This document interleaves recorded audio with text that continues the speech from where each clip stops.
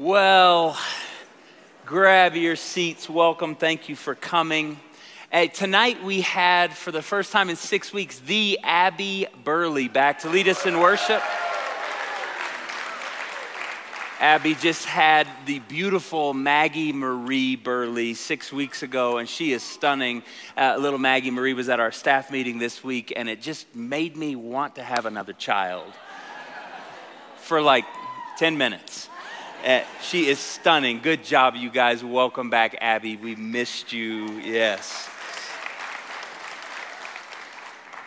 If you have your Bibles, you can turn to Ephesians chapter 3. If you're new to the Bible, it's toward the back of the book. If you don't have your Bibles, no sweat. It'll be on the screen. This month, we have done something fun and just kind of filled in the sentence stem, the necessity of ... And we did the necessity of play. We did the necessity of prayer. Last week, Jordan Victoria Lewis crushed it with the necessity of presence. Tonight, we're going to talk about the necessity of God's power. And next week, I'll circle back and wrap it up with the necessity of peace. So tonight, the necessity of God's power. What I'll do is I'll read you this text from Ephesians 3, and I'll pray, and we'll jump in. So I'm going to read it twice. Hear the word of the Lord. I'll read it twice. We'll pray, and we'll jump in. This is the word of the Lord from the Apostle Paul. He says, "Now to him who is able to do immeasurably more than all we ask or imagine, according to his power that is at work within us.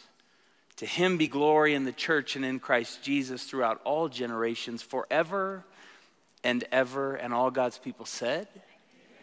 Let me read that again. "Now to him who is able to do immeasurably more than all we ask or imagine, according to his power that's at work within us. To him be glory in the church and in Christ Jesus throughout all generations, forever and ever." And all God's people said, Lord, we need you, we need you, we need you, we need you tonight.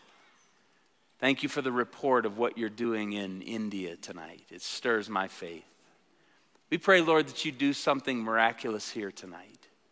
We pray that this wouldn't be church as usual, that there'd be no going through the motions, that this wouldn't be just some spiritual routine. Lord, we are here tonight dependent on you, and if you don't show up and speak, we're in trouble. If you don't show up and speak, we won't hear anything. If you don't show up and speak, we'll have wasted our Friday night. But Lord, we know that you are the God who loves to dwell among your people. You're the God who loves to give your children gifts. You're the God who loves to strengthen the church and raise us up for the world. So we're asking tonight, church, could you just kind of push yourself in tonight by faith? Would you wake up a little bit tonight and just say, God, we want to hear from you. We want to hear from you tonight. We say, come, Holy Spirit, speak to us tonight.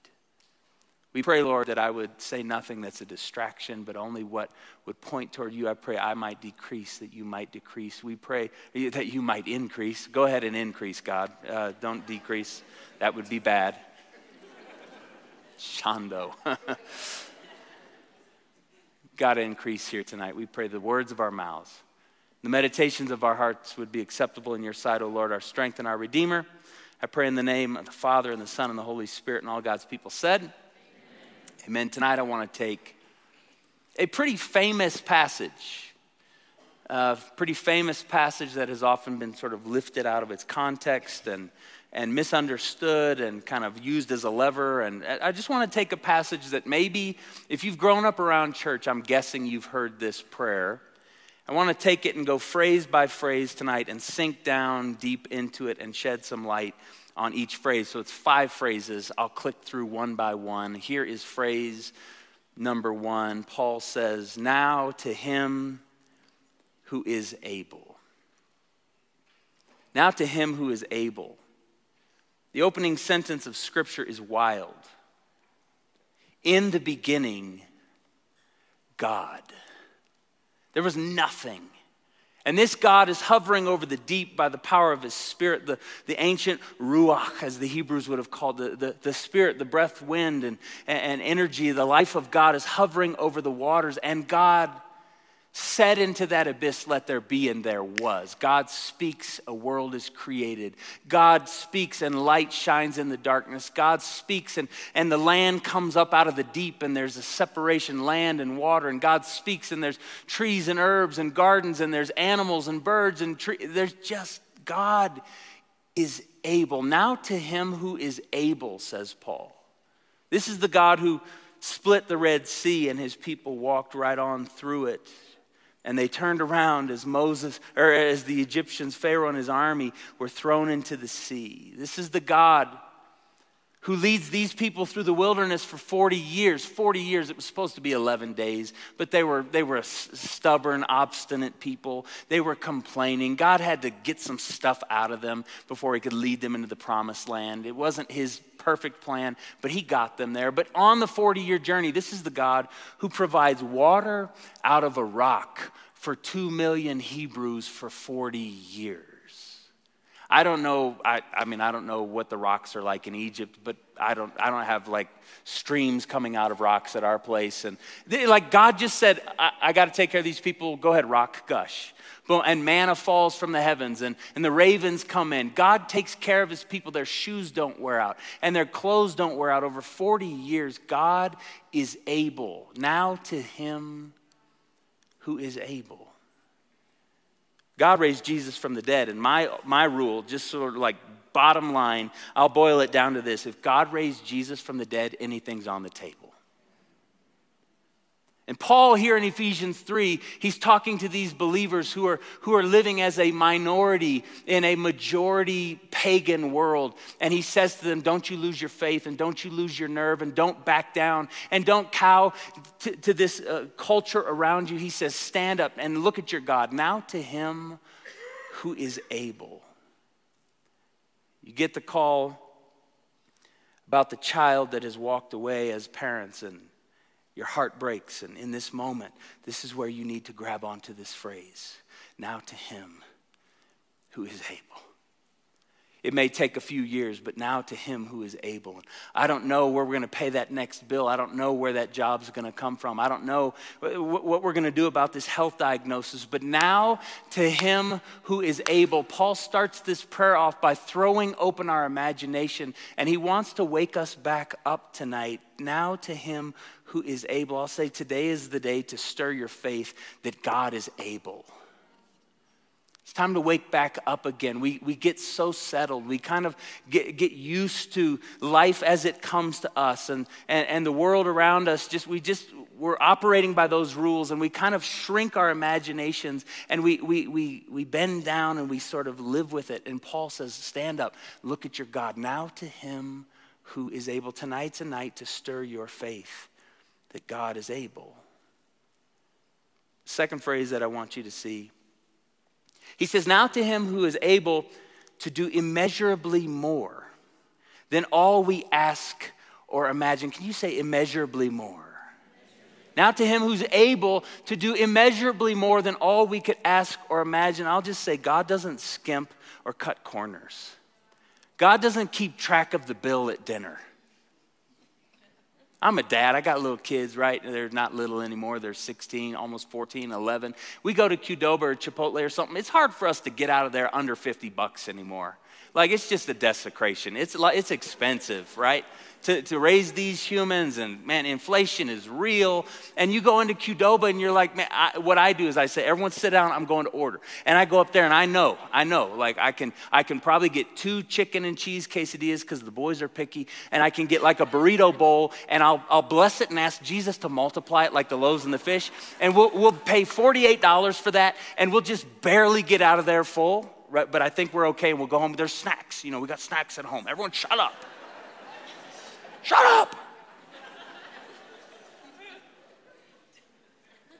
Anyone else? You walk in and you're sizing things up. You ever been to dinner with someone? They go, dinner's on me. And then you get out the menu and they're like, can I recommend a house salad? You could cut back on some calories, Growthy. Why don't you just stick with the green stuff? And the bread is free and water is great around here. And you go to dinner with these people and you immediately just feel like you're having to tighten the belt and it's cheap and you're going to offend them if you like. I'm here to say God is not like us. God is not skimping. God is not cutting corners. God is not concerned about the tab. He's going to be just fine. Now to him who is able to do immeasurably more than all we could ask or imagine. God is different than us. You just look at the stories of Jesus at mealtime, right? Jesus, the meals that he multiplies, he feeds the 4,000. He feeds the 5,000. In both of those stories, there's 7 baskets left over and 12 baskets left over. God is not cutting corners with taking care of his people. God is not concerned about the economy. He's concerned about taking care of us, but God is not on his throne going, oh, myself. How am I going to get us out of this?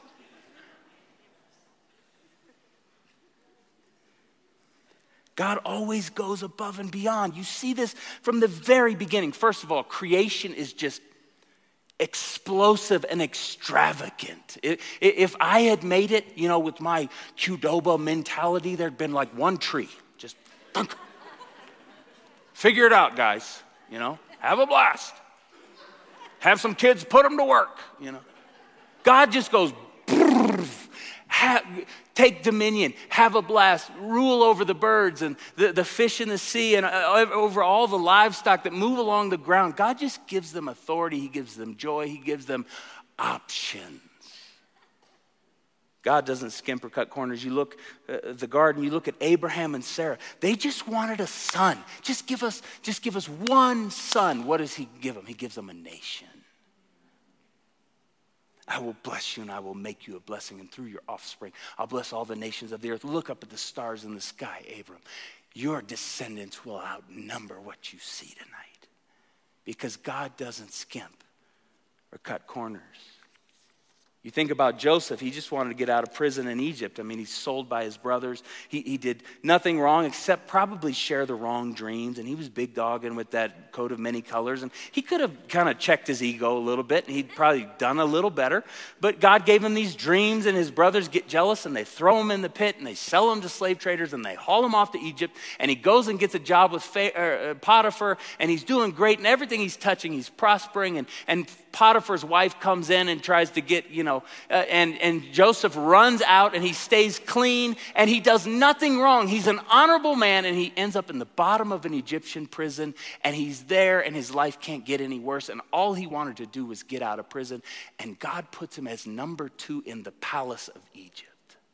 God does not skimp or cut corners. Now to him who is able to do immeasurably more than all that we could ask or imagine. Mary thought she was just going to walk down the aisle and become Joseph's bride, and that was fine. She was kind of an invisible figure in a patriarchal society, and we were eating and everything's cool, and God comes to her. She thought she was going to be Joseph's wife, and now she becomes the mother of the Son of God. God is not skimping or cutting corners.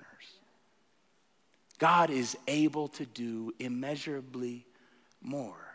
God is inexhaustibly deep and embarrassingly generous and overwhelmingly playful and endlessly creative. In Romans 11, Paul has this other eruption of doxology and praise. And Romans 11, right at the end there, he's just really getting steam. In verse 33, he says, oh, the depths of the riches and the wisdom and knowledge of God, how unsearchable his judgments and his paths beyond tracing it out. And who can know the mind of the Lord, and who can be his counselor? And who could ever give to God that God should repay him? For from him and through him and to him are all things, and to him be the glory forever and ever. And then he puts an amen on it.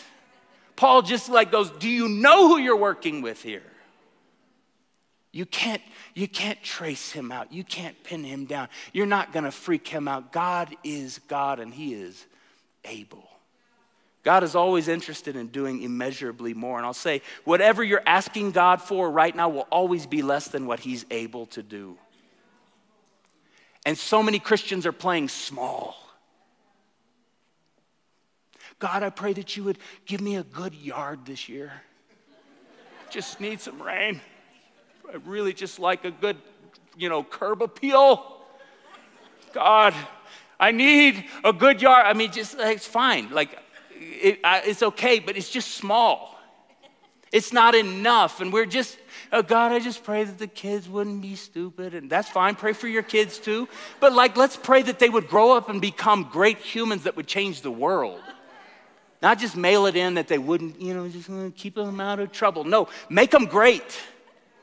God, make our kids great. I walk through these halls and I see your kids and I see my kids and I go, God, make them a mighty nation. Make them powerful in the spirit. Help them to change the world. Help them to go do something about Washington. Help them to go do something about the economy. Help them to go do something about affordable housing. Help them to serve the poor everywhere they go. Help them to grow up and be like Alex Thomas, God. Make our kids great, we pray.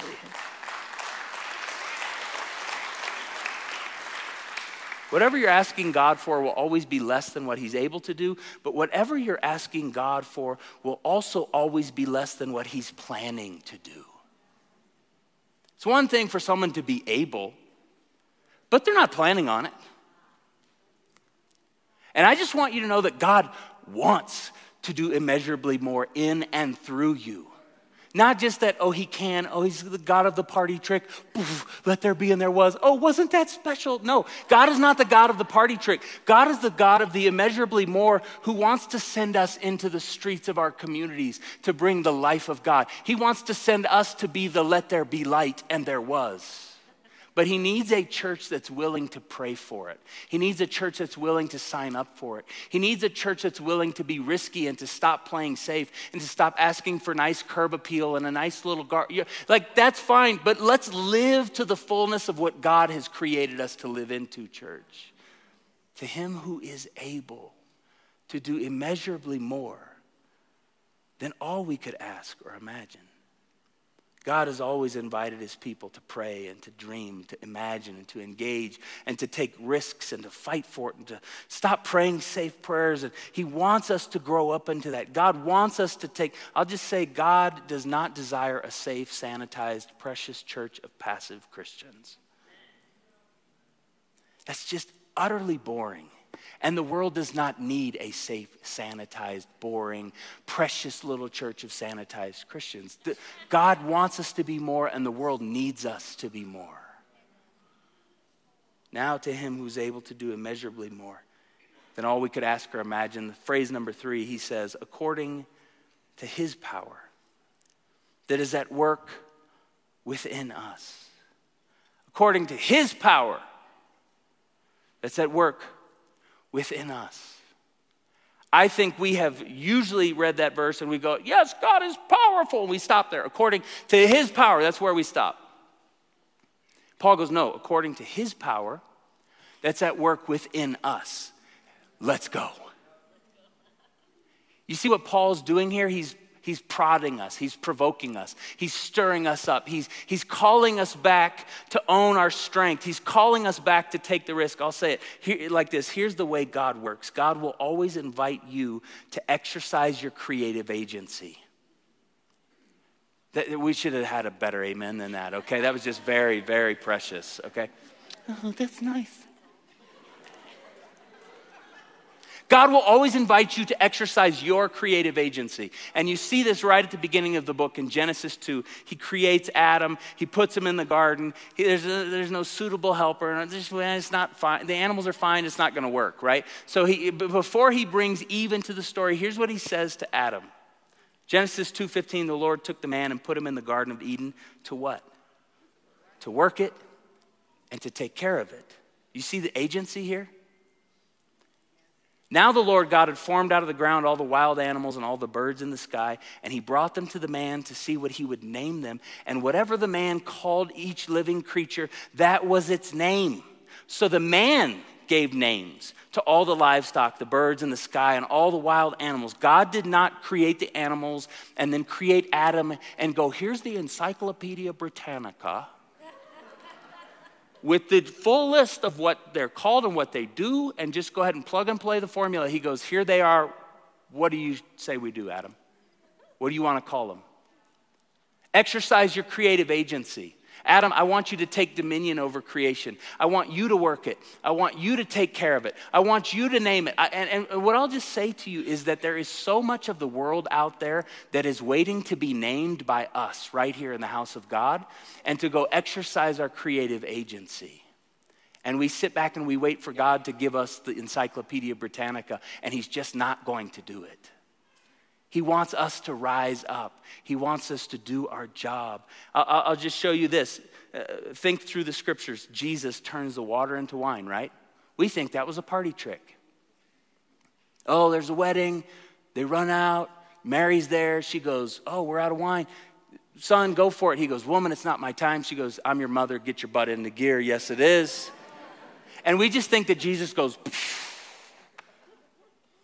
What happens? Read the story in John chapter 2, his very first miracle. Before God will do anything, he calls 6 people and he says, you see those 6 water pots over there? It says in the scriptures that the water pots were 20 to 30 gallons. They're massive. I feel like a UFC fighter if I can get 4 gallons of milk in my hands at Walmart grocery pickup. Right? You know, I'm carrying them to the garage. I walk in, I'm like, hey, babe, I got the milk. You know? I got 4 of them right now, 4 of them.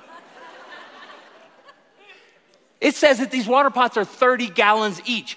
Gargantuan stone water pots. It's probably a couple people, so probably 12 people working to carry these 6 water pots. And Jesus says, you go do the work and fill those with water. Jesus doesn't do a miracle until they exercise their creative agency.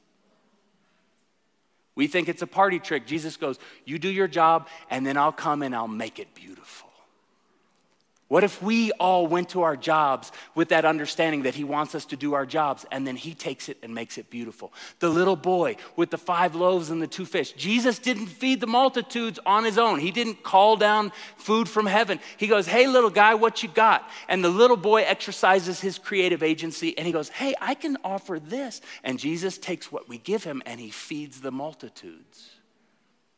Jesus is always looking for us to exercise our creative agency first. Think about the man who was paralyzed, brought to the mat, on the mat to Jesus, and they come to the house and it's overflow. They can't get in and they can't get the mat in. What do? They climb up on the rooftop. They cut through someone's roof. I mean, hail damage or something. Like all you roofers out there are like, what the heck? Like they cut through the roof. They drop the guy down. There's 1 guy with 5 people exercising their faith, exercising their creative agency. And Jesus takes their work and he does his thing to it. And we see the miracle happen. God is always waiting for us to exercise our creative agency.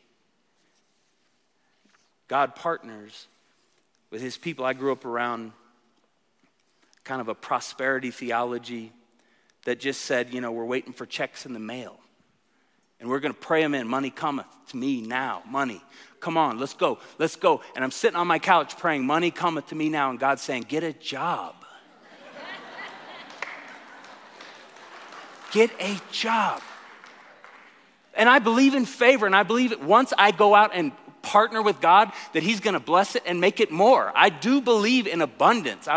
But I'm not saying like I'm eating Lay's potato chips on the couch praying for God's abundance. And he's going, get your butt off of the couch and work. God is always looking for our partnership. He's looking for covenant. He's looking for us to put one foot in front of the other. And as we get out there on the streets and we do the work, Jesus keeps making it more. And he keeps making it beautiful. And he turns the water into wine as we engage with his creation. I think about Pastor William in Lahore, Pakistan. Pastor William has been here through the years and he'll be here, is it next week? 2 weeks from now. Pastor William will be here in this room. A beautiful man of God from Lahore, Pakistan. He's 41. He's got 4 daughters, him and his wife, and they live on $300 a month. And we send him money regularly and support him, and we'll have him on stage in 2 weeks, and we'll give a gift to be a blessing to him. But I remember a few years ago, we gave him a gift of $5,000. William Safraz. We made it out to him. We sent it with him. And he called me the next week when he got back to Lahore. And he said, Pastor, with your permission, I'd like to ask that I do something with this money. And I'm thinking, yeah, you know, this is like more than a year's wage for him. This is like life-changing money for him. And he said, we've just had a major drought, and there's a village outside of our town that has no water. And with your permission, I'd like to take $2,500 of those $5,000 that you gave me, and I'd like to drill a well for that entire community. Would you give me permission to do that? And I was like, William Safraz, the world is not worthy of someone like you. who could have more than a year's wages and sort of mail it in and breathe just a sigh of relief. And he immediately deploys that money to take care of the poor around him when he is the poor. And I'm here to tell you that Jesus will always wait for us to exercise our creative agency. And when we do, that gift becomes more. The 5 loaves and 2 fish, they feed the multitude. Friends, God is waiting for us. The way God does immeasurably more is through a trusting partnership with us. Now to him who is able to do immeasurably more than all we could ask or imagine, according to his power that's at work within us. Phrase number 4, he says, to him be the glory. To him be the glory. To him be the glory. When you don't know what to pray, say, Lord, glorify your name. To you be the glory. I honor you. I worship you. I praise you. I lift your name on high. Jesus, you said, if you would be lifted up, you would draw all people to yourself. So I glorify you. Paul says, to him be the glory in the church, amongst us and in Christ Jesus throughout all generations forever and ever. He just keeps going. All generations in the church, in Christ Jesus forever and ever, world without end, all generations. Paul is erupting with the glory of God. And I'm here to remind you tonight what Paul reminds us in this text. It's that it's God that gets the glory. We will not be the lead story into eternity. Our churches and our companies and our S-corps and our LLCs and our 501c3s will not be the lead story into the future. You know who will be the lead story into the future? The one who was and is to come, who the Son of God who came among us, the Word became flesh, and he being perfect, he being eternal God of all gods, the one who was there in the beginning, he is God's let there be. Jesus himself stretched out his arms and was crucified and put into the tomb. And on the 3rd day he rose and he ascended to the right hand of the Father, and he sent his Spirit that lives in us, and he will come again in glory to judge the living and the dead in his kingdom. And his kingdom will have no end. To him be the glory now and forever. Throughout all generations, world without end, every tribe, tongue, nation, and people group will not be saying Daniel Grothy's name. They will not be saying New Life Church's name. They will not be saying Jeff Bezos' name. They will not be saying Bill Gates' name. They will not be saying Barack Obama's name or Donald Trump's name or Joe Biden's name. Praise the Lord. They'll be saying Jesus Christ is Lord, to the glory of God the Father. Jesus Christ is Lord.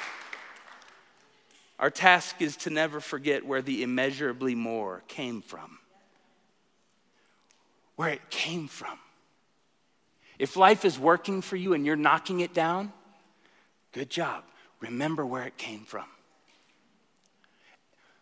Scripture says every good and perfect gift, James, the half-brother of Jesus, James says every good and perfect gift comes from the Father above, in whom there is no shifting shadows. He doesn't change. To him be the glory forever and ever. And when your life is working, remember where it came from. The final phrase, here's the final phrase, amen. I think we think this is just kind of church speak, and this is a way to sort of put a nice little precious bow on it. Amen, amen. No, amen comes from the Hebrew word emunah. And this word is the word for truth, emunah. E-M-U-N-A, and some people put H at the end, emunah, truth. And so when we say amen, what we're saying is, that's the truest thing ever. Yep, I agree with that. That's true, that's right. Amen. Let me give you a fuller definition. That's true. Let it be so. Get it done, God. I agree with that. I'm with that. I'll get behind that with all my heart. I come into alignment with what you have, with everything that you've said that's in me, everything that you want for me. Amen. Amen. I put my whole life, I put my whole imagination, I put my whole hope into this truth. Yes, God, you are the one that gets the glory forever, and you are able to do exceedingly and abundantly above all that I could ask or think, and you are God, and there is no other, and I'm going to say amen. When we pray over children up here on the stage and we dedicate them, that's not some cute little spirit. No, what we're saying is, God, these kids are your kids and you gave them to the world, and we pray that you would raise them up and make them great. And then at the end we go, amen. I agree with that. I believe that. Let it be done. I'm going to get my whole energy behind their lives flourishing. When you say amen, we're not just being precious Christians. Amen. When you signed a contract in the ancient world, you're going to buy a piece of property from someone. You know what the last thing you said was? Amen. When someone got married and the bride was betrothed and she walks down the aisle and she stands with the bridegroom and they do the whole thing and the dance and the party and the celebration. At the end, the whole congregation, the family, the friends, they go, amen, let it be so. I believe in this. I agree with this. Let it be established. Let it be strong. God, give your blessing. We put our collective amen on the flourishing of this marriage. Have you ever wondered what the last word in the Old Testament is? It's interesting just literarily to look at the final statement of the Old Testament. The final word of the Old Testament, the last word is curse. It's interesting. And he shall turn the heart of the fathers to the children and the hearts of the children to the fathers and their mothers, lest I come and smite the earth with a curse. God's saying if families don't get back together, if parents can't look at kids and kids can't look at parents and families can't be well, it's just a difficult situation. The final word of the Old Testament is curse. But do you know what the final word of the New Testament is? Revelation 22:21, the last word in the Bible. The grace of the Lord Jesus Christ be with you all. Amen. Our stories, if we don't cooperate with God, if we don't agree with him, if we don't partner with him, kind of the last word is curse.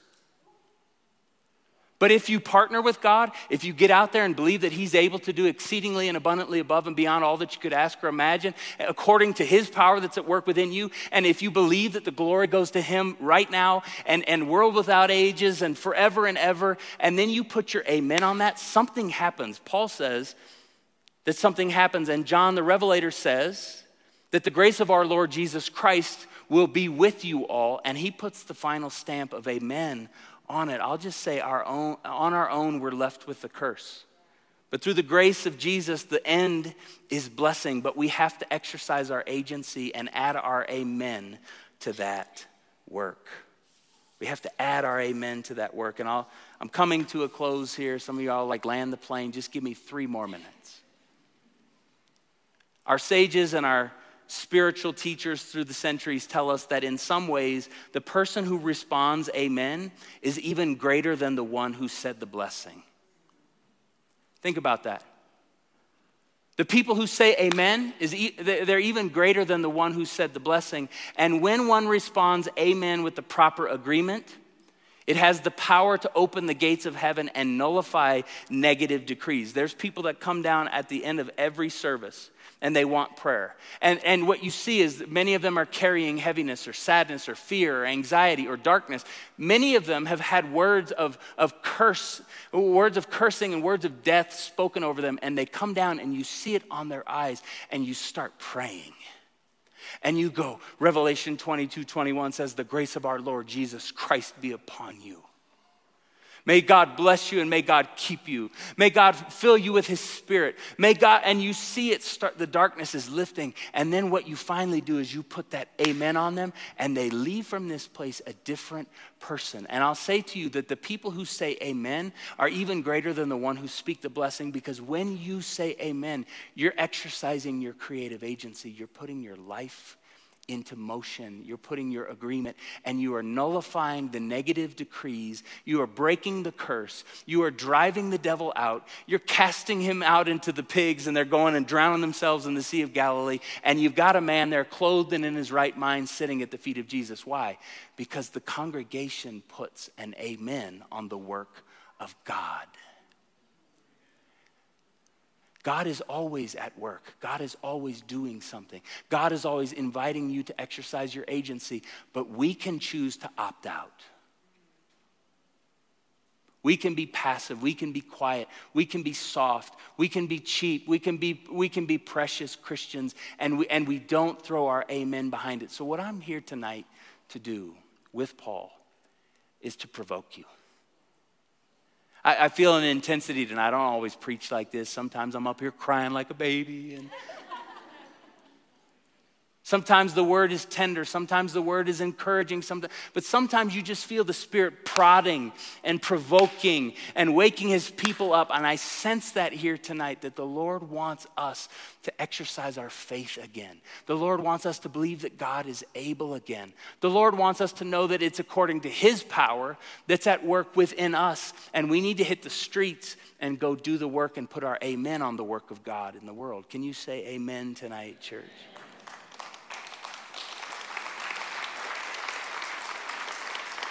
Would you stand with me tonight? As the band comes, I want to ask you 3 questions. 3 simple questions to stir you tonight.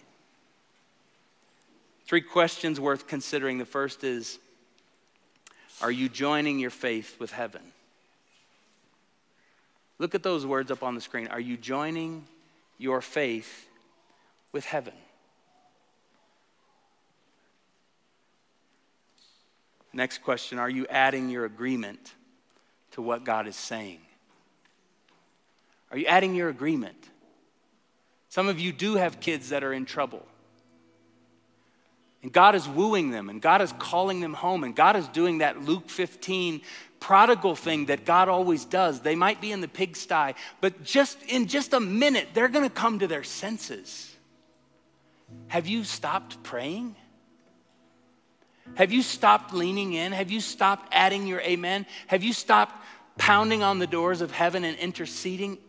If you have, God's in it by himself. And God is always looking for a people to exercise their creative agency. Are you adding your agreement to what God is saying? Final question. Are you exercising your authority by adding your amen to what God is doing in the earth? Some of you are going to go to your job on Monday, and there's a chump that you've been working with for years. You don't necessarily like them. You don't have flow. You kind of just stay over here and avoid them at the water cooler, and you just keep moving, and it's easier just to mail it in. I'm going to ask you tonight, are you exercising your authority by adding your amen to what God is trying to do on the earth? And what he's trying to do is bless them. What he's trying to do is wake them up to faith. What he's trying to do is bring them back to joy. And if you just keep walking around them, you're not exercising your agency. Friends, tonight the invitation is to believe that God is able to do it, and then to step in with your power to be a part of God doing it in the earth. Now to him who is able to do immeasurably more than all that you and I could ask or imagine. It's according to his power that's at work within us. And to him be the glory in the church and in Christ Jesus, now and throughout all ages, forever and ever. And all God's people said, amen. I want to invite our communion servers to come down tonight. We're going to come through the room. We're going to sing, "You're the God of Miracles." And I want you to press in tonight with your faith. I want you to sing this by faith. I want you to think of situations that need the work of God to break out, situations that you need to step into tonight. So what you'll do is you'll come through the room, you'll get your communion elements, you'll go back to your seat and hold those there as we're worshiping, and in just a few minutes I'll come and we'll receive together. Let's worship the Lord.